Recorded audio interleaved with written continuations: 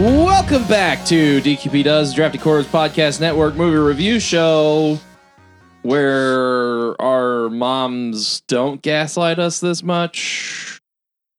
This sort of questioning.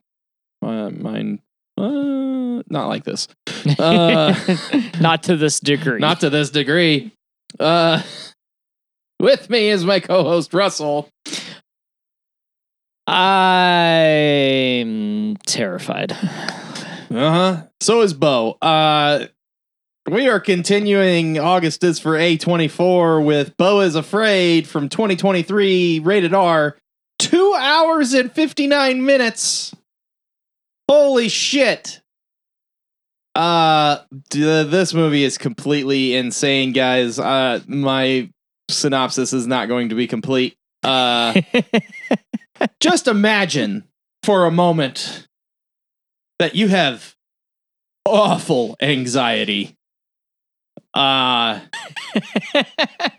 then one day, literally everything you were terrified about happens for like a week. Like, you're supposed to go see your mom, and you aren't particularly happy about having to do that. And you got to get on a plane. That's no fun. And you go home to get a good night's rest before you get ready to go. And there's some creepy shit that happens. Like, nobody's playing any music, but one of your neighbors keeps knocking on your door all night and slipping notes under the door to turn your music down. And then eventually they get so pissed off that they start playing music too. But there was never any music. So you don't sleep. And you're just laying awake all night trying to sleep, and then you wake up late, and you only have like an hour to get to the airport, and you grab everything you think, and you get to your door, and then you forgot something, you run back to get it, and then you come out, and your bag and your keys are gone, and then your landlord is standing there, and you're like, "Hey, somebody stole my keys," and he's just like, "I guess you're fucked," and you're like, "What?" And you start freaking out, and your therapist just gave you this new crazy cool medicine that's supposed to be great, but you have to take it with water, and you go back and you go to take it, and your water bottle is empty, and you turn on the water, and like all the water to the building is shut off because you saw your landlord working on it earlier, and then you look across the street, and there's a huge pallet of water being displayed in the front window of the convenience store across the street, but you don't have your keys, so you go down and you're like, oh my God, how do I get across there? And there's all these homeless people and people fucking attacking each other and just like crazy shit happening in the street. And you're like, okay, I'll hold the door open with a phone book. So you run across the street to the fucking convenience store, and you get a bottle of water and you drink it before you pay for it, and you get up there and you try to use your credit card, and your credit card is declined, and you're like, no, it's not possible, and it's declined 4 more times. He's like, you got to pay for that or I'm going to call the fucking cops. So you hand him $1 and he's like, no, it's $1.79. So you pull the fucking coins that you have in your wallet out and you put them on the desk, and he's just like, that's not enough. And you're like, oh my God. So you pull some more out of your pocket, and he's like, no, that's 30 more cents. And you're like, oh my God. And you look across the street, and all the people that were on the street fighting and begging and killing each other are walking into your building because you held the door open with a phone book. And then there's just more and more and more shit. Every 5 seconds, it just keeps getting worse and worse and worse. And you have to sleep outside because everybody magically knew that it was your apartment that was unlocked, and they all have a fucking, like, squatter party in it, and there's shit all over the walls and blood and everything is broken, and you sleep outside and you get woken up by a guy fucking drilling a hole in the remodeling of the building that you're living in. So you go down and you go into your building, and like everything is fucked up, and there's a dead guy laying in front of your house with a wound on his neck from a fucking brown recluse because there's brown recluses in your building. And you go in and you're like, oh my God, they destroyed my whole fucking house. And you're trying to find something, and you like go to buy another fucking plane ticket, but you can't get the plane ticket because your credit card is still declined. And then like it keeps just getting worse and worse and worse every 5 seconds. You try to call your mom, and a guy answers, and like, what the fuck is this? And he's like, I'm a UPS guy, and I just found this phone, and I wouldn't have come in if I didn't notice the smell, and the fucking dogs weren't barking. And you're like, what are you talking about? And he's like, oh, well, I found this lady dead in this house. And you're like, what does she look like? And He's like, well, her head is gone. And you're like, what the fuck? And he's like, it's not your mom, bro. I swear, you must have dialed the wrong number. And that is the feel of the entire movie. Just that frantic anxiety panic for 3 fucking hours. And it never makes any more sense than that. So Beau is trying to get to his mom's the whole time. He's supposed to be going for the anniversary of his father's death, which you find out later is the anniversary of his conception. Gross. Which was described in detail to him by his mother. Gross. When he was 11. When he was 11, yeah.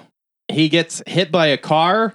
So he there's so much shit. Oh my god.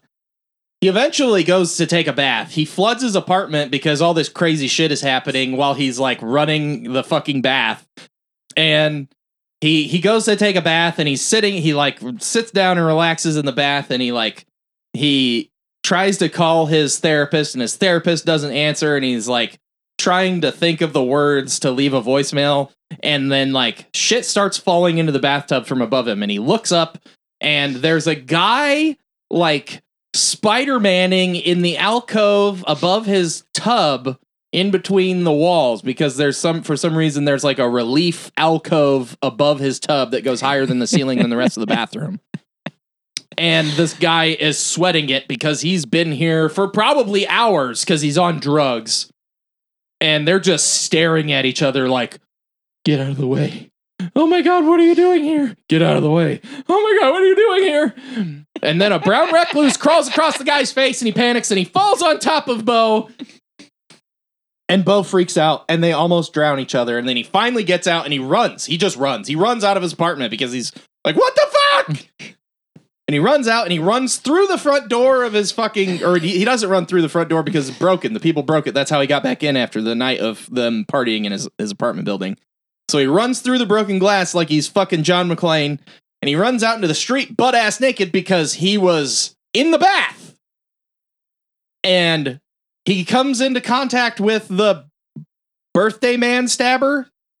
I don't remember what they called him on the news, but there's a guy that runs around twirling his dick and stabbing people in New York City, I'm assuming is where he lives, in his neighborhood. And he's killed 28 people, and they haven't fucking caught this guy that just is like a crazy fucking homeless dude running around with no clothes stabbing people. Random people. This guy tries to kill him. He runs away. He runs into a cop. The cop's like, oh my God, you're the birthday man stabber. He's like, no, he's behind me. He's like, no, oh my God, don't make me shoot you. And he's like, I wouldn't. I have my hands up. He's like, oh my God, don't make me do it, man. Don't make me do it. So then that guy was going to shoot him. Yeah. And he turns around and he runs into the stabber, but he also gets hit by a fucking van. And then he wakes up in a little girl's bedroom. And he's hooked up to an IV, and he's all like patched up. And you find out that the birthday man stabber stabbed the fuck out of him, but didn't kill him. And he was taken in by a surgeon and his wife. He didn't go to a hospital. They just put him in their van and took him. That's not weird. Yeah. And he finds out he has an ankle monitor on, and they're like, oh yeah, it's like to monitor your vital signs. It's fine. No big deal. Uh-huh. Sure. Then he finds out that he's staying in their daughter's bedroom, and their son was in the army and died in Caracas. And they also have one of his war buddies living in a silver bullet outside in the yard. Yep. And he's crazy. Yep. And they just keep pumping him full of meds, and he's like, I gotta get to... He like finds out that his mom really did die. Supposedly. And he talks to her lawyer, who's a huge piece of shit. Yeah. It's just like, where the fuck have you been? You're just now finding out about this? This is bullshit. You need to get here so we can bury her. And oh oh my god. He finds out that the girl is completely psycho, and the parents are also crazy because the wife keeps telling him to not talk because he's incriminating himself, and he's like, of what? And the dad is like, oh, we'll take you to your mom's funeral, bud, and then we'll come back here and we'll be a happy family. And he's like, not thinking that's weird for some reason. Yeah.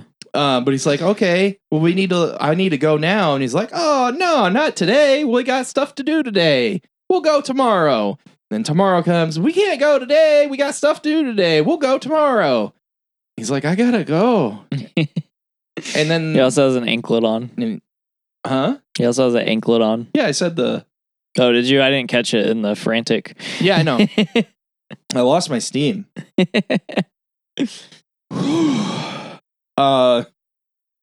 Jesus Christ. And like both the parents leave and he's left with the daughter, and the daughter is also insane, and she like she's like, I'm supposed to take you, and they end up just like going for a drive around the neighborhood, and they get Beau high, and Beau's like, we just keep going in circles, take me home. And then they go back to the house, and he's like, what the fuck? And then she freaks out because she was mad at him for taking her room, so then he's trying to sleep on the couch, and she's mad at him for sleeping on the couch and not in her room. And then like the parents come home and they're like, oh yeah, we're going to bed. And then the parents, the next morning, the guy, the war buddy, like almost attacks him, but he doesn't get to him because the girl's like trying to turn him against, turn the battle buddy against Beau. And, then like the dad's like, oh yeah, well, let's have a pre-leaving barbecue. So I'm gonna go start up the grill. It's like, what? We need to leave. And the mom tells him to check the TV on channel 78, and he finds this, like, the movie's already wild and like unbelievable that all of this stuff is actually happening. But then it like gets real weird for a second. Yeah. She's like, check channel 78. So he checks channel 78, and it's a camera of the room that he's in. And he's like, what the fuck? And he finds the camera, and he's like, okay. So he rewinds it, and it goes back a little ways. And then he's like, pauses it. And then he fast forwards. And he fast forwards past where he is in his own story. And it shows some stuff that happens later. And you're like, what the fuck is that? And then the little girl comes in, Tony. She's not little. She's like in high school. She can drive. She's like at least 16, I think. But I think she's still in high school. Yeah. So she comes in and she's like, hey, we got to go paint my brother's room because, you know, the mom keeps the dead brother's room as a shrine. So it's not changed since he left. Yeah. So she goes up there and she opens up these cans of paint and she's like, let's fuck this room up. And she's like, and Beau's like, no, what? I'm not doing that. Your mom keeps this room so clean. I don't want to mess that up. And she gets pissed at Beau and drinks a gallon of paint and dies. Yeah. And you're like, what? Yeah. There's been multiple deaths already. And then she dies. And you're like, what the fuck? And the mom flips the fuck out and is like, you did this. And she tells the battle buddy to get him. Fucking tear him apart. Rip him apart. Yeah. What's the guy's name? I need to know what that guy's name is. Let's see. Jeeves. So Jeeves is the battle buddy. So Grace, played by Amy Ryan, sets Jeeves, played by Dennis Menochet, on Beau, who's played by Joaquin Phoenix. And her husband is Nathan Lane. Yeah. What the fuck? The mom is Holly from The Office. Yeah. If you've watched The Office. Yeah. She's also I'm not going to spoil it. She's in the first season of what the fuck was that show? The Murder Podcast show. Oh, only murders in the building. Yeah. It's a good show. Season 3 of that comes out soon. Yep. So he runs away, and Jeeves is chasing him, and he runs into like a log and gets knocked out for a while, and then it's nighttime. He keeps having these moments where it just like switches from day to night. Yeah. Or night to day, where he just like stands there, gets knocked out, and it's just suddenly the next day or whatever. So he wakes up and he's like looking around the forest, and he runs into this like girl in a medieval dress with a lantern. And she's pregnant. And she's like, "What?" And he's like, "Hey, help me." So she helps him, and she takes him to her weird, like, traveling theater troupe that is also homeless, but sort of like a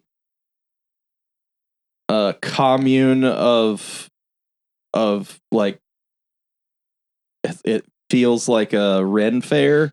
Yeah. But they go to a place in a forest and they put on a show and then they move on. Weird traveling bards. That'd be a good life. Yeah, so they're like, "Oh yeah, you're welcome to stay with us," and they're being weird and stuff, and then they like give him a change of clothes, and they tell him he can watch the show. So he starts watching the show, but then he like inserts himself into the show in his own head, and then there's a long, trippy sequence of him like telling the story of his life, but it's not the story of his life. It's like the Iliad. like what the fuck is happening? It's like a fucking Greek tragedy, and it has a little bit to do with the story that actually happens, but not really at all. Like, he has a bunch of kids, and then he gets separated from his kids and his wife by a flood, and then he spends the rest of his life searching for them, and he doesn't find them until he's almost dead. And then when he does find his sons, his wife isn't there, and he's talking to them about his family, and he explains how his dad died during conception because he has a genetic thing that Beau also has, so that's why he's never had sex. And then they're like, "Well, then how did you have us?" And then he gets confused, and then he realizes that he made all that shit up, and he was watching a totally different play. Yes. Like, what the fuck? Yeah. And that's when Jeeves shows up and throws a fucking hand grenade and blows up like 10 people. Yep. And he has like a fucking MP5 with the unlimited ammo glitch turned on. And he shoots a bunch of people and is chasing fucking Beau. And somebody knocks him down and he like shoots the fuck out of himself. And you think Jeeves is dead. So Beau keeps running and he finds a road. And he like he's like hitchhikes, and a guy drives him all the way to his mom's house. Yeah. So he gets to his mom's house, and the funeral already happened. Everybody's leaving, and he goes into the house, and it's a fucking crazy ass house. And like earlier, you had found out that there was some past stuff, like his mom. There's like some parts where his mom is like really nice and cool, and then there's some parts where she's sort of abusive. And then there's like all this stuff about her being like this huge CEO tycoon. And then there's stuff about this girl that he met on a cruise that he like fell in love with, and she told him to wait for her, and she was ripped away by her also crazy mom. Yeah. And at some point he's watching while he's at Grace and Roger's house, he's watching the news about his mom on Tony, the little girls, on Tony's laptop, and he sees Elaine as an adult, who's played by Parker Posey, who is the girl that he fell in love with on the cruise, and he had never seen her again. Yeah.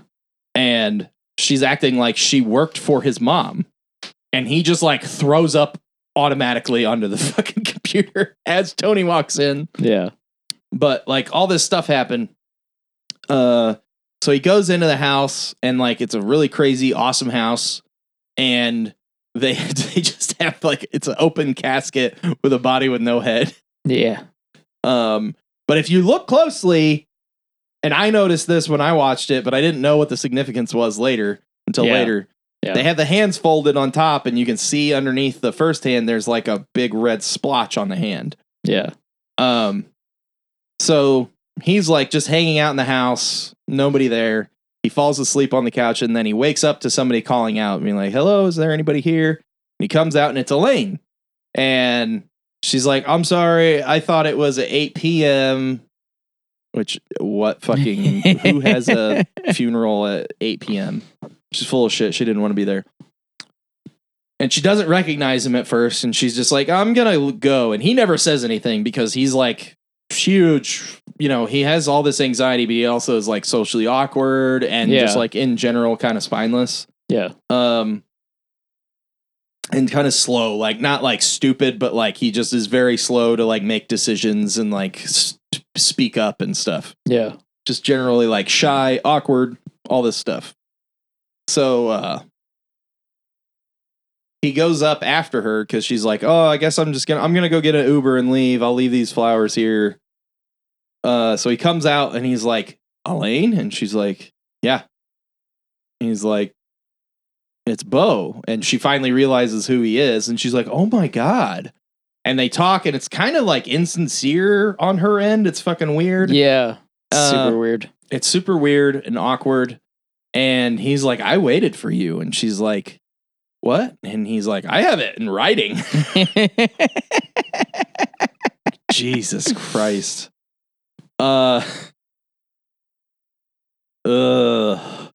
So she's like, "Oh my God, yeah, I wanted you to." And then he kisses her, and then she kisses him. And it's like, we're like, wait a minute. Yeah. And like, I want you to remember, Beau's been through a lot and has not like showered or been properly taken care of for the last week. Yeah. So he's just like, he's like covered in sores and cuts and like has a stab wound and in his side, and like his hand is all torn up and shit. Yeah. And she's like, "Oh yeah, okay, let's go up to the bedroom." He's like, "Okay." So they go up to the bedroom, and she's like, "Why don't you go to the bathroom and like get ready and come out and I'll be ready." In his mom's bedroom. So he goes into the bathroom and he's like, "What am I doing?" And he like starts to take his shirt off, and he's like, "Wait, no. Do I? No." And then he comes out, and she's like just in a skirt and a bra, and he's like still wearing all his clothes, and she's like, "What are you doing? Get undressed." And he's like, "Oh yeah, duh." And he like runs out, and then he comes back in just like his boxers, but he like backs into the bed because he's like all fucked up on the front. Yeah. And he like dives under the covers. And then they have a weird, awkward sex scene. And there's a part that I left out until just now, but there's something wrong with Beau's balls. Like they're each the size of like a big grapefruit, probably. She doesn't say anything about him, which is wild. But like it shows from like the foot of the bed, and it looks like she's sitting on a weird pillow, like a weird skin covered hairy pillow. Like they're fucking enormous. And like they have sex, and she puts a condom on him, and he's like, "Oh fuck, I'm gonna die." Like if I come, I'm gonna die, because that's what like his mom told him, that his dad had a heart murmur and that he has one too. Yeah. And that if he has sex and comes, he's gonna die. He's gonna have like this excruciating heart event that's gonna kill him. And she's like not listening to him. I mean, after she puts it in, it's basically rape at this point, because he's like, "Wait, no, stop." Yeah. And so he like gets off, and there's a really weird like you blew through the bag. There was so much. Jesus Christ.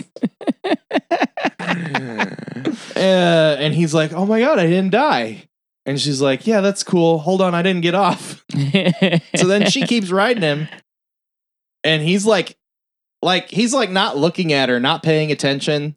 And he's like talking about like how he thought he was going to die his whole life, and that this was awesome and amazing, and like he can have sex and all this stuff. And then she just like isn't talking or making any noise anymore. And then he looks up, and she has had the heart event and has died and is already in full rigor mortis. Like, what the fuck is happening? And he like pushes her fucking rigor mortis dead body with like blown out eyeballs off of him. And she like falls like a fucking log on the floor. Like the sound of it is awful. And he rolls off the other side of the bed. And then his mom starts talking, and you're like, what the fuck is happening? And it turns out that she's not dead. She faked her death. And she just watched her son have sex with a lady that died on top of him in her bed. And then they have a conversation about how he's a piece of shit because he never reciprocates her love, and it was so hard for her to love him. And she tells these two people that show up, these two like one looks like a bodyguard. He's wearing a gun on a shoulder holster, and the other one's a maid. And they like carry the body away. She's like, clean this up and go feed Harry, which Harry is his dad's name. His dad is supposed to be dead. But he had inklings that his dad wasn't dead, and then he met the guy that played Death in Supernatural, the first few seasons of Supernatural, Julian Richings, at the Traveling Bards show, and he was blown up by the grenade. But he had told him that his dad wasn't dead. Yeah, and he thought that Richings was his dad, but he told him that he wasn't. He was like, "Yeah, I'm the son of a lady that worked for your mom and like took care of your dad." And like, he's not dead. He's still alive. Yeah. But that guy dies earlier. So he's talking to his mom, and she's like, "Oh yeah? Well, I have proof that you hate me." And he's like, "What are you talking about?" And his therapist comes out and he's like, "What the fuck?" And she starts playing videos or audio from his fucking therapy sessions. And she's listened to all of them. And it's just like stuff about weird shit that she did to him. And she like just is like laying into him about it was all his fault. Just gaslighting the fuck out of him. Yeah. Because he's a kid. He was a kid. You can't blame him for anything that he did. Yeah. Like, up to a point. He never did any, like, psychopathic shit, any sociopathic shit. He was just being a kid. So, she's obviously fucking crazy. But, like, this whole situation is, like, it's all impossible. Like, none of it makes any sense. And then he's like, "I just want the truth, Mom." Like, so she's like, "You want the truth?" Because he talks about this dream that he has. Yeah. Where there was him and like all of his bravery was manifesting as another him. Yeah. And she like locks the other him, his bravery, in the attic. Yeah. And she's like, "Okay, follow me. I'll tell you the truth." So he goes and she shows him the room from his dream that has the drop down ladder to the attic. And he's like, "What the fuck? This is from my dream." And she's like, "Go up there. I'll be right behind you." And like, as he goes up the ladder, she's like, "You dumb fuck. It wasn't a dream. It was a memory." And she closes it behind him. And he's like, "What? What?" And up there, oh my God. Up there is another him that is emaciated and obviously has been like locked up there for years. Yeah. And is chained to the floor. But that's not the weird part. The weird part is that apparently his dad, maybe, is up there. But it's not a person. It's a giant fucking penis monster with like balls the size of fucking VW bugs. And it has like fucking Starship Trooper bug legs that are like end in like the sharp fucking feet like the goddamn bugs. And he's like, "What the fuck?" But he has no time to react because there's suddenly an alarm and Jeeves is standing outside the window.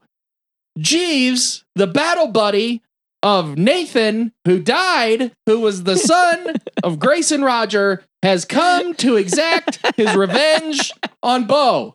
And he breaks in and he throws a throwing knife at Beau. And the only lucky thing that has ever happened to Beau in this whole fucking movie is that he doesn't get hit with the blade. He gets hit with the flat end, with the handle, and it knocks him down. And Jeeves attacks the penis monster, stabbing it repeatedly with a huge knife in both of its balls. And it's screaming out in pain before it skewers Jeeves in the head with one of its creepy-ass bug legs. What the fuck? And then Beau falls down the ladder. Back into reality, hopefully. No, not yet. Not ever. And he is confronted by his mother again. And she's like, oh my God, I'm so sorry. You didn't need to know that. And she's like really weird and loving and supporting. And like he gets dragged out by his therapist into this other room. And then she turns the switch and gets fucking back on his ass again. Yeah. And he gets up. And she's like, stand up. Because he's like kissing her feet and asking for forgiveness and shit. And she's like, no, fuck you. You don't deserve it. And she just lays into him, keeps pouring it on. And he finally snaps and has had enough. And he grabs her by the throat and he's choking her. And then he lets go because he's a bitch. And then she's just standing there like shocked. And he's like, Mommy, are you okay? Mommy, say something. And she takes a huge breath in, but it's all raggedy and shit because he crushed her larynx. And she turns around and falls into an aquarium. I don't know. I was kind of thinking that it was going to be full of fucking more brown recluses, but there wasn't anything in it that I saw anyway. Yeah, I don't think I've seen anything. It was like a dry aquarium. Yeah. But she like falls into it, like completely her whole body into it. Not just like falls in with her head and breaks the sides. She like folds up and lays inside it. So he's like, okay, I'm going to leave now. So he like runs out of the house and he runs to the shore because like it's on a lake or something. And he gets in a fucking little motorboat and turns on the prop and he's riding it out. And there's a big rock island in the middle of the lake or something. Yeah. And it has a cave and he goes into the cave and the cave looks like it's a tunnel and he goes through and he comes out. It looks like he comes out the other side. And then all of a sudden his boat just stops. And then it's like rocking back and forth and shaking. Yeah. And the weirdest scene, maybe less weird than a penis monster, but maybe not, happens. His boat looks like it's shaking like it's a ride malfunctioning. And then the lights turn on and you're in a coliseum. And the seats are full and completely surrounding him, except for the tunnel he just came through. And you're like, what in the fuck is happening? And he is then put on trial by his mother's lawyer, and his mother is there, alive. And the lawyer is played by Richard Kind. His name is Dr. Cohen.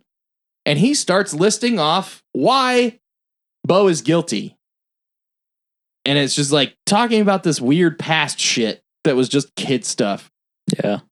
And he has a defense attorney, but it's like, I know this has been used in something else where the defense attorney is like mistreated and shit.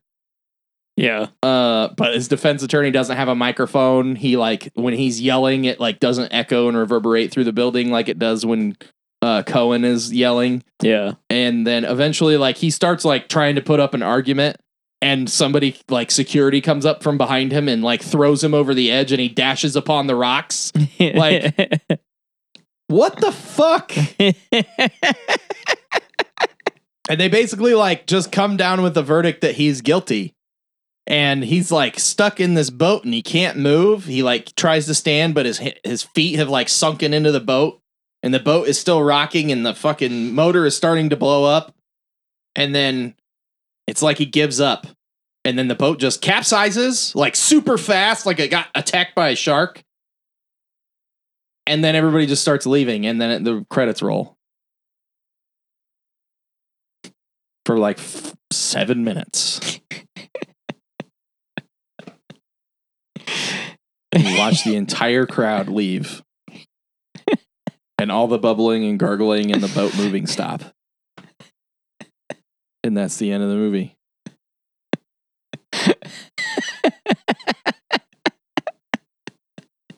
I fucking hate this movie.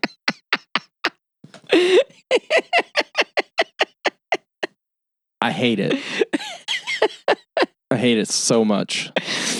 I know, bud.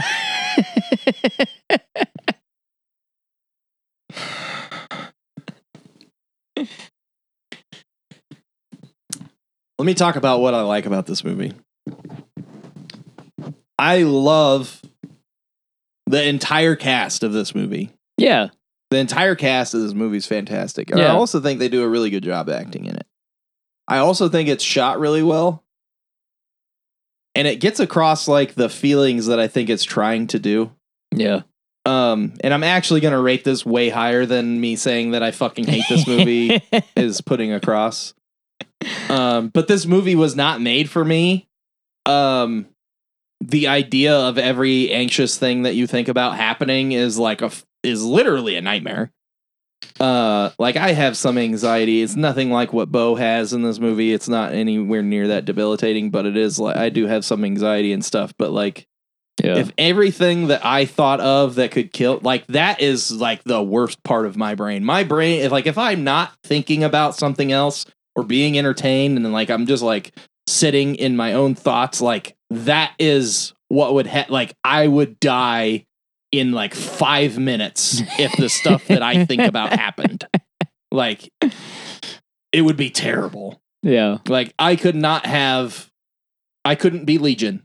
Like the world would end immediately if I were Legion. Okay. There's your comic book references. But like, I think it's shot really well. I think the acting is really good. I think they portrayed the feelings that they wanted. I think in general, like the dialogue and stuff was interesting or funny. The only reason it felt like it was 3 hours or more to me was because it was just like fucking panic inducing.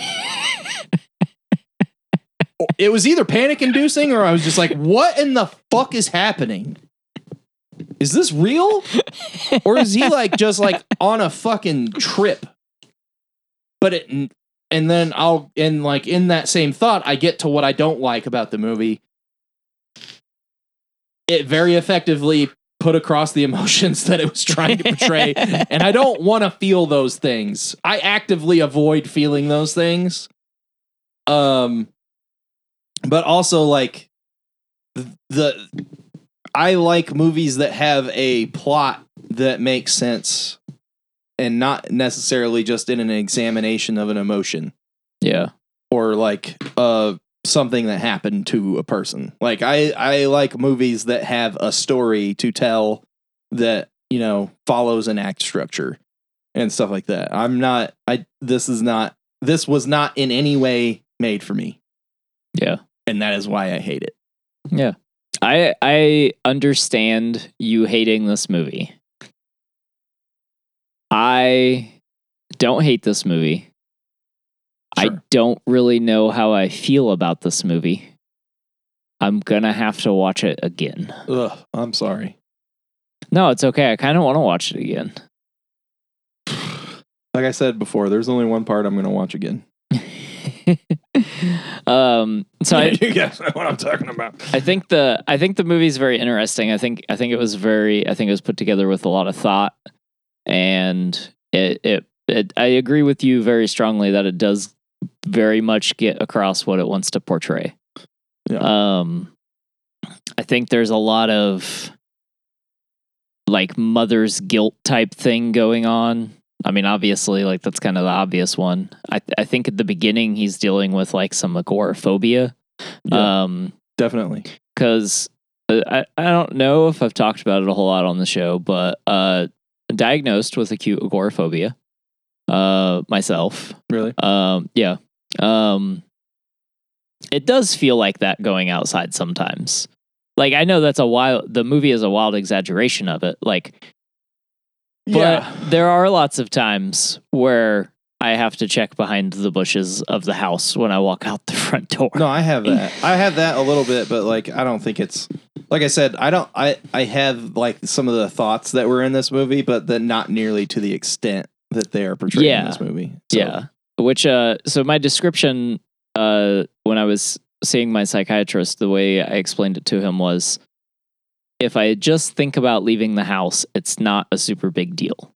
But when I touch the doorknob, sometimes I decide to stay home. And there was more. It was a longer conversation than that. But so like that's an interesting. So the whole beginning, I was super drawn into it because like that is what I'm a homebody person. Like I love to be at home, and that's because I know what's going on. I know where everything's at. I feel safe. Like if I go out in public, there is an immediate disposal of any feelings of safety. Yes. Like no matter where I go, and so. The beginning I thought did really good, like, and even if he doesn't have agoraphobia, like just his level of anxiety like ends up presenting as agoraphobia because like he's just anxious about everything. Yeah. And so I think I thought the beginning was very interesting, and then him like waking up in some random person's house was fucking nuts. Yeah. So like there's areas of the movie that I related to very well, and like the phone conversation that he has with his mom where he's like, hey, I'm not going to be able, and he's still at home and he's like, hey, I'm like letting you know what's going on. Doesn't even say that he's not coming. Yeah. And she's just like, oh, okay, I get it. And he's like, well, no, what do you mean? What do you get? Like, what should I do? Yeah. And like, he is a very indecisive person. Like, all of this happens to him. Like, he doesn't like instigate anything. Yeah. The closest he gets is when he goes to get the water. But like, when he goes to get the water, remember his doctor told him, you have to take water with this medication. Yeah. And then he looked it up on WebMD, and WebMD told him he was going to die because that's what WebMD does. Yeah. And he was like, "Oh my God, I need water." Yeah. So I mean, I do think primarily like he suffers from a lot of anxiety to the point to where it's like induces hallucinations, because like most of the movie, so all of the movie is like from his perspective, because he's in every scene, yeah. And most of the scenes that are new open with what he sees, and then if he's already been in that area, it opens with his eyes. And so I thought those were interesting choices to make throughout the movie to kind of put you in his seat and in his perspective, which I think also helps all of the panic and anxiety inducing that it does. So I think he's like, everything we're seeing is like how he feels, like not everything we're seeing is happening. I think it's just the whole movie is like, this is how this guy feels, which I think is an interesting choice. And there are things that I didn't like about the movie. I don't understand the ball thing, and I don't understand the penis monster thing. But I like his mom being like, "This is how your dad died. You should never have sex." Like, yeah, that was an interesting aspect to the movie, and like how he went about living his life based on like a small story his mom told him.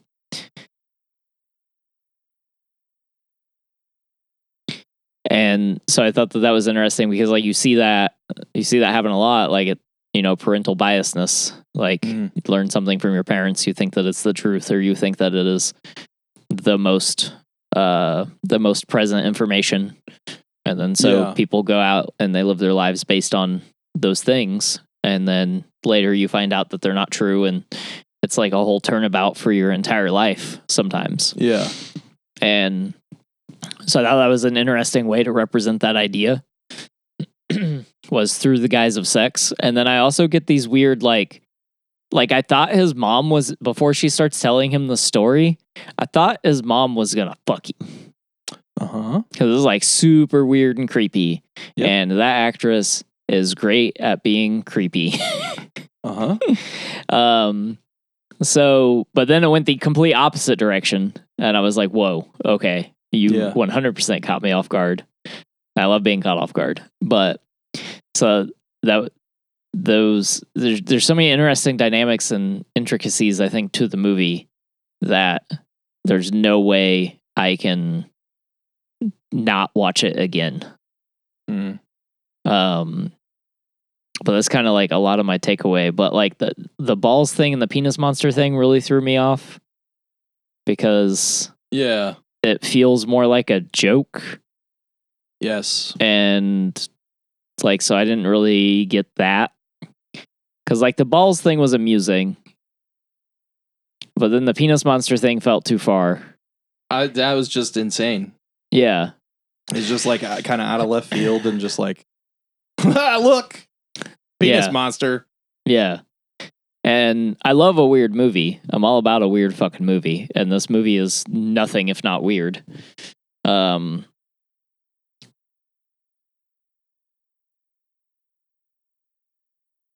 But other than that, there wasn't really anything that I just like actively didn't like about the movie. Yeah.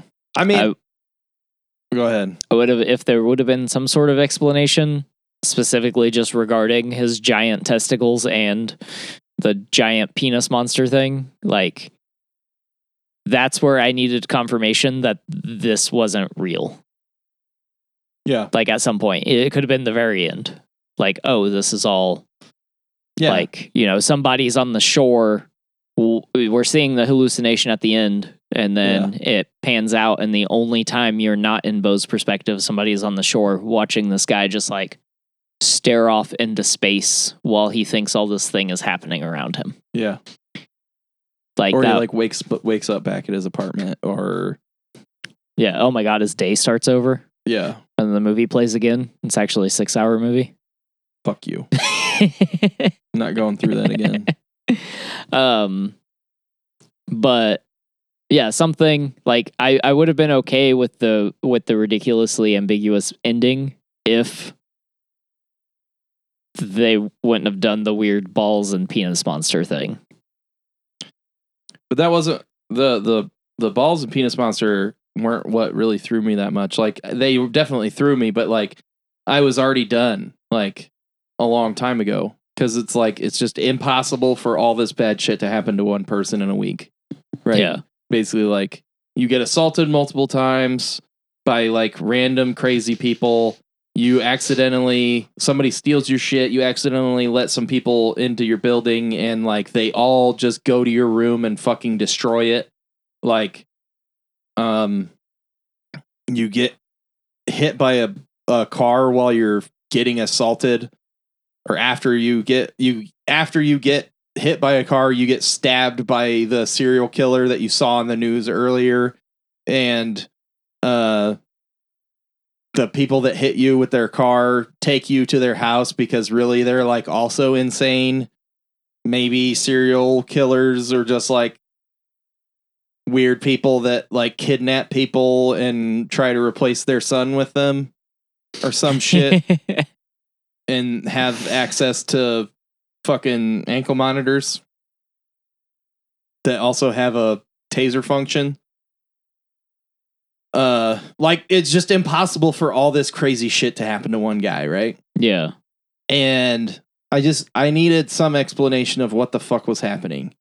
And even if that was literally just like him waking up in a fucking hospital bed in the end and like, maybe the beginning was real, or maybe he's been in a fucking asylum the whole time, or it's fucking Dallas and he wakes up next to Elaine and they get up and like make coffee and their kids come downstairs and he's like, I had the craziest fucking dream last night. And then you could also like tie it in and maybe be like, was it a dream? Yeah. And he like does a pose and lifts his Lexapro bottle and then it's like it was a commercial for his mom's fucking pharmacology business. Yeah. You could do a lot that would like tie this up in a bow, and I just like they just were like, let's just end with the fucking like weird what the fuck thing. Yeah. And I didn't like that, and I still wouldn't have liked it if it had one of those endings, but I feel like I would have liked it more. I wouldn't have hated it. I would have been like, that was fucking weird and fucked up, and I wasn't into it, but like, what a ride. Yeah. And right now I'm like, this was literally just like a drive through hell. A drive through hell for no reason, and it never went anywhere. Like, he didn't get real answers because his dad isn't actually a penis monster. Like, yeah, his bravery wasn't actually locked up in that fucking attic. Like, all this weird shit that's like, oh, what? Yeah. It was very unfulfilling. And I thought we were going to get, like, I feel like we did kind of get an explanation. It's just very obscure because, like, when he walks through his mom's house, he sees all the stuff on the walls. Yeah. And it's almost, I thought we were going to get, like, a Kaiser Soze moment out of Usual Suspects. Yeah. Because, like, it almost feels like that. And his apartment building is one of the pictures on the wall that theoretically is owned by his mom's company. Yeah. And he was the model in all of the early pharmaceutical ads that are on the wall too. Yeah. As a child. And so, like, was he also the test monkey for all of those? Right. Like, because, like, I don't know. Like, I mean, maybe. Yeah. Maybe, like, that's why he's all fucked up. Aside from, like, all of the trauma his mom gave him. Yeah. But, so then it does show this, like, weird, like, cycle of... It's almost like the Truman Show, but it's his mom. It was like the network. Mm-hmm. And she's orchestrated everything in his life. Yeah, because you see the picture that's like the collage of all the people that work for her. Yeah. The collage, and it like makes her face, but then he like gets close and looks at it, and like all the people that have been in the movie are employees of her company. Yeah. And he doesn't even question it. He's just like looks at it, and like Roger and Grace are on there, and like the tattooed bum that like chases him into the building, and then later is the one that gets like bit by the brown recluse. Yeah. And like Jeeves and like everybody was a employee of hers. Yeah. So like it was like a weird fucking Truman Show, like we're fucking with him and to see if this new drug that we gave him at the beginning that he didn't take right works. Yeah. But like they didn't say that. Yeah. And it was insufficient evidence to show you that, you know? And it was just it, and like all the stuff that was happening after that was too weird to fit into that. Yeah. So like the plots were all like there were like seeds of these plots that could have made the movie better, in my opinion. Yeah. That were like just like, look at this weird thing, and then abandoned. Yeah. Yeah, I agree with that. So I think there could have been I would have wanted something a little bit more concrete. Like, I don't care, like, being ambiguous is fine, but this is fucking too much to be ambiguous. Yeah, this is like probably the most ambiguous movie I've ever seen. Yeah. Like, because it's too much shit happens to take it on credit. Yeah. But that's why I hated it. Yeah. I think it's... And I understand that. I think it's good if you're okay with it just not having like a satisfying resolution or like a satisfying plot. Like, I think it's good. Yeah. Otherwise, but like, that is stuff that I love about movies, and it was not present in this movie. And it also was just like everything I don't want as far as like forcing you to feel emotions. Like, I don't want to feel anxiety or panic. That is what I use entertainment to escape. Yeah. It's like I don't know that I ever talked about this on the show. Like there was a while where I was having pretty regular panic attacks, and I never saw anybody about it. And I don't remember how the fuck I got over it. But like I didn't go watch movies in theaters because I would just like have a panic attack during the movie. It wasn't because of the movie or anything. I was just like being in the theater. Something about being in a theater. And then like I would do it just randomly have a panic attack. And like I got over it at some point and I have no idea what I did or like probably happen again if I run across whatever the fuck triggered that. But it happened for like a couple years. Yeah. I would just have them. That's interesting. And like this was not fun.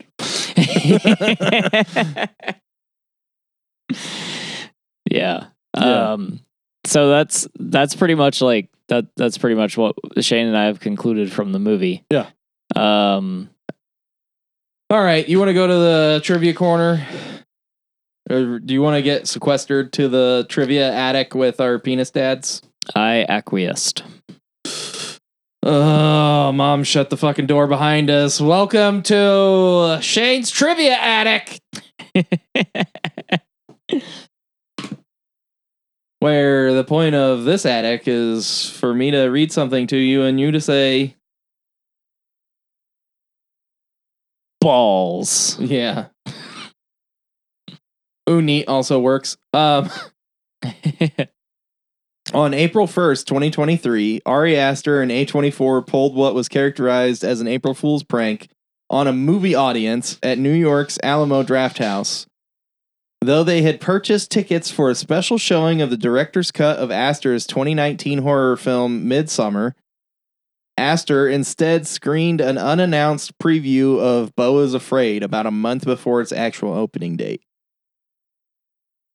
This fucking guy would. Yeah. That's pretty cool. The film was initially described by director and writer Ari Aster as a 4-hour-long nightmare comedy. The runtime of the theatrical cut runs just 1 minute shy of 3 hours. I want the other hour. I don't. I know you don't, but I do. Did you know that Joaquin Phoenix is fucking nuts? Yes. Joaquin Phoenix had sharpened pins installed in his bandaged hand to poke him painfully if he used it. To also simulate the torso injuries he had put paper binding clips clamped to his stomach to help facilitate a realistic limp. What a fucking psycho. There's only like these 4, by the way, or 5. Oh. Yeah, not a lot of trivia here. So I got 2 more. The movie was speculated to be an expansion of a short film entitled Beau from 2011, as well as a theatrical adaptation of a leaked 2014 draft script also entitled Beau is Afraid, both directed and written respectively by Ari Aster. This was later confirmed as many scenes presented in the trailer for the film coincided with the portions from the leaked script. Interesting. Last one. In the beginning of the movie, the logo for fictional Mona Wasserman Corporation is shown after the distribution and production company logos. I was not paying attention yet. What? Yeah. That's the explanation. She made the movie? Yeah. It's a movie about her son being crazy so she can discredit him. Yeah. So she can write him out of the will. Yep. Well, that's been Shane's Trivia Attic. Balls. There you go. All right, let's rate this movie. I personally want to give it a 1. But I'm not gonna because it was actually very well done. I just hate it. So I'm gonna give it a 7.5. Like I said, it is nightmare fuel for me. Not the weird parts, just the anxiety parts. Like the beginning is worse than a lot of the rest of it. Like living in that city and like everything that he like the invasion of privacy, like people taking over his room and shit. That fucking freaks me the fuck out. Like, people going through my shit and destroying my shit and I can't do anything about it is fucking no. Yeah. I hated that. Yeah. While it's like the panic inducing, like him watching the people flow in while he's like trying to pay this fucking prick of a salesman at the convenience store was also like, I have a weird anxiety about like being the first person in line, like, and holding up the line. Yeah. That thing, like, I definitely have that, and like that whole thing, like, I was just like, no. And like, there was a lot of like, you know, I put my, and you guys probably know this if you've been listening to the show for a while, like, I put myself in the place of the main character. Yeah. So when the main character is like fucking stupid or like too cowardly to do a thing that they need to do, or like just doesn't know somehow to do the thing that's obvious that they need to do, and it just pisses me off. It's not fun for me. Yeah. And like sometimes it's okay because like that's like horror movies. Like I'm like, yeah, they're gonna be dumb and they're gonna do dumb shit. Even if they're fucking written to do, and like I might come down on it if they're like, this guy's a fucking like war veteran and he's awesome, and then he gets killed by a stupid trick or some dumb shit happens, and not like, you know, a subversion of his masculinity or of his arrogance at being a badass or something like that would actually be cool.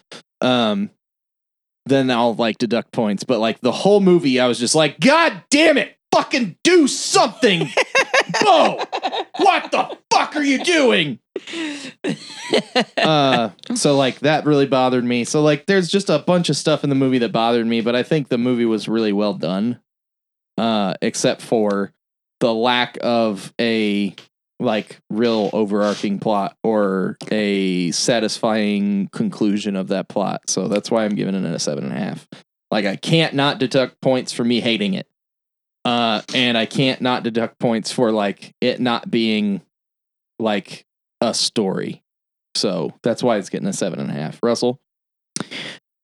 So when I first finished watching it, I was just like, what the actual fuck?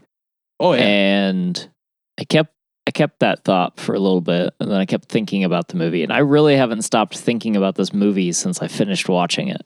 Yeah. And I do want to watch it again. I will go ahead and rate it. Initially, after watching it, I wasn't going to rate it because I was like, I don't know what to rate it. Sure. I'm very much just lost. Right. But the movie is definitely not forgettable. And I definitely think like people should watch it. So I definitely recommend it. I think the movie is done really well. I think it's interesting, and I'm gonna have to watch it again, maybe a couple of times. Ugh.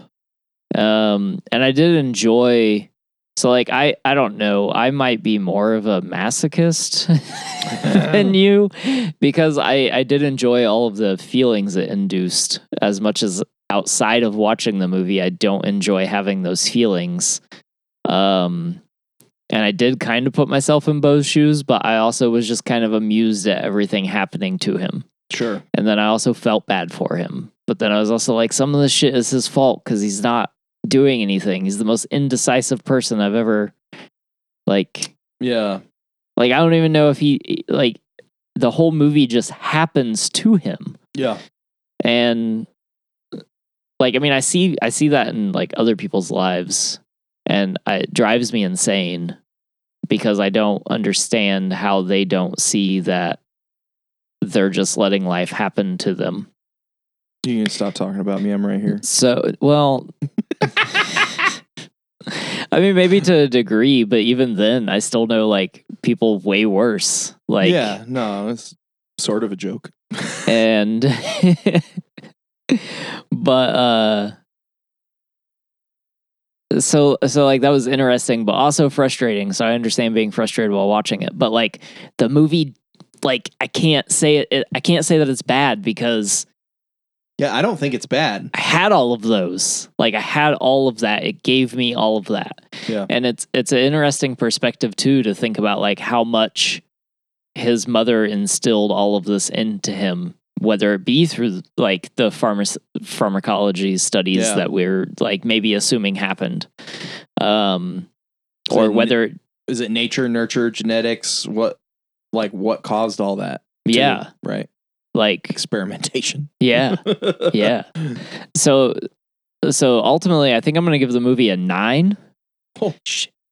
Because my only real issue is I think the balls and the penis monster and Parker Posey randomly dying with no explanation. Like that, the closer we got to the end, I didn't need the whole movie explained, but can I give you like a weird explanation for that?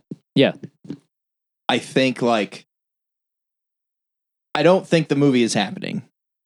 Yeah. Right? Like not all this stuff is happening to him. Right. I think it's literally like, except for him not dying when he comes. Yeah. Jesus Christ. Brand new sentence. Yeah, brand new sentence. Except for him not dying when he comes, like everything that he is terrified of in that moment happens. Yeah. Or worse, which might be why he doesn't die when he comes. She dies. Yeah. Like he has killer dick. Like actually. Yeah. Right? So everything that happens is just the worst possible thing that could happen. So that's what makes me think it's just like, it's not real. So the worst thing that could happen when he calls his mom is that somebody answers and says that she's dead and she's missing her head.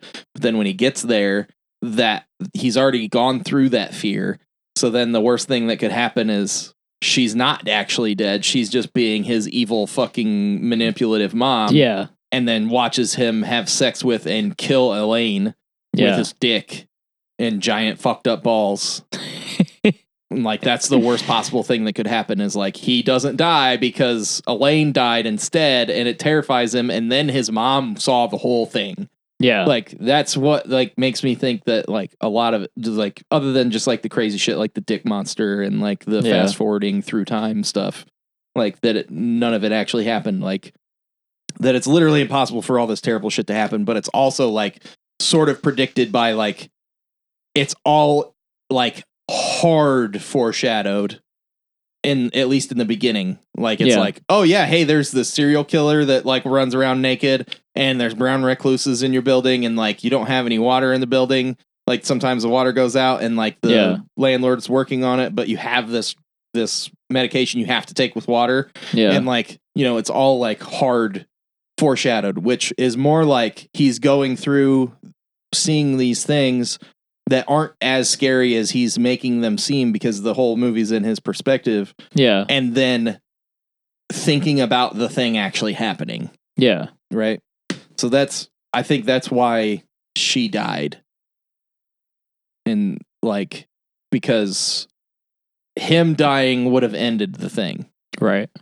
So it's more terrifying for her to die and for his mom to have been alive the whole time and see the whole thing happen. Yeah. And then show him his penis monster dad.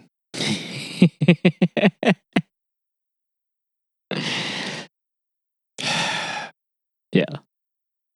And Jeeves to not be dead and come back and his penis monster dad kills him. But yeah, like that's why I think she died. Yeah. Yeah, that's interesting.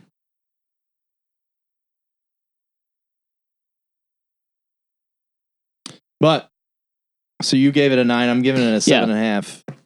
Dave actually sent in a email about what he thought because he is not here today. He was not feeling well. He is not. So Dave emailed us, and the subject is Beau and Dave are afraid. Dearest dudes, what is up, everyone? It's ya boy, Dave. Ya boy! And I wanted to send my thoughts to y'all about Beau is Afraid. First of all, I'm not going to pretend that I know what the hell is going on with this movie. That's fair. There was a point when I was watching, probably right around when the girl decided to drink paint, that I decided to stop trying to figure it all out. and just enjoy it for what it is, a journey. To me, this is a tale, kind of like Frodo's journey to drop the ring into Mount Doom. To me, this movie follows a mentally unwell man trying to get through all of life's weird shit and trials. As someone that deals with mild, sometimes medium, and sometimes Diablo sauce anxiety, there's parts in this movie that made me feel for Beau. Yeah, it's a wild movie, doesn't make the most sense, and kind of feels like someone told David Lynch to just do whatever for 3 hours, but I still really liked it. This movie isn't for everyone, and I don't normally like stuff like this, but I do like weird shit, and if you just embrace the weird, it's easier to watch and pretty enjoyable. If I were to rate this, I'd probably rate it an 8.5. It's not the best movie Ari Aster has done, but I did enjoy it, and I plan on, in time, watching this again. I, however, totally understand Shane hating it. Thanks, guys. I appreciate you guys understanding. All the love, Dave. Love you too, buddy. P.S. Feel better. We get to see Walking Phoenix's balls. Hee hee. I hope they're actually that big so he can compete with Willem Dafoe. Dude. Jesus. They're both going to die, and someone's going to be like, what if we put his balls with his dick? Yeah. Frankenstein's porn monster. Oh my God. All right. Well, that's going to do it for this episode of DQP Does, where we talked about Ari Aster's A24's Beau is Afraid. Next week, we are doing Midsommar. I've wanted to watch this for a while. I'm looking forward to it. This is a lot better. This is a movie. God. Thank fucking God. Okay. I also love Florence Pugh, so call me. All right. Thanks for listening. You can find us on all your social media by searching Drafty Quarters Productions. Like, subscribe, hit the bell, watch the video, share it with your parents so they can be like, why are these guys talking about Willem Dafoe's dick and Joaquin Phoenix's balls? You can also find us on Patreon by searching the same thing. We have a little $1 tier, $1 a month.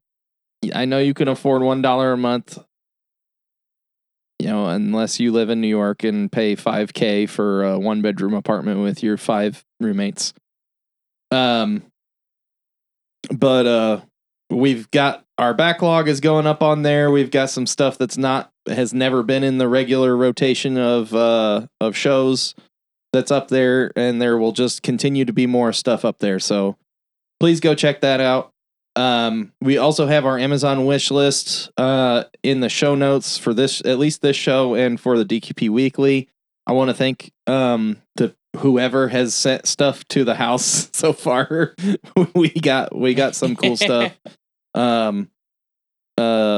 Listen to the DQP Weekly about that. We talk a little bit about that. But yeah, the Amazon wish list is in the show notes. But yeah, thank you for listening. Thanks for supporting us. Have a wonderful time. Goodbye. I'm not asking you to leave. I'm asking you to fucking drink this fucking paint with me.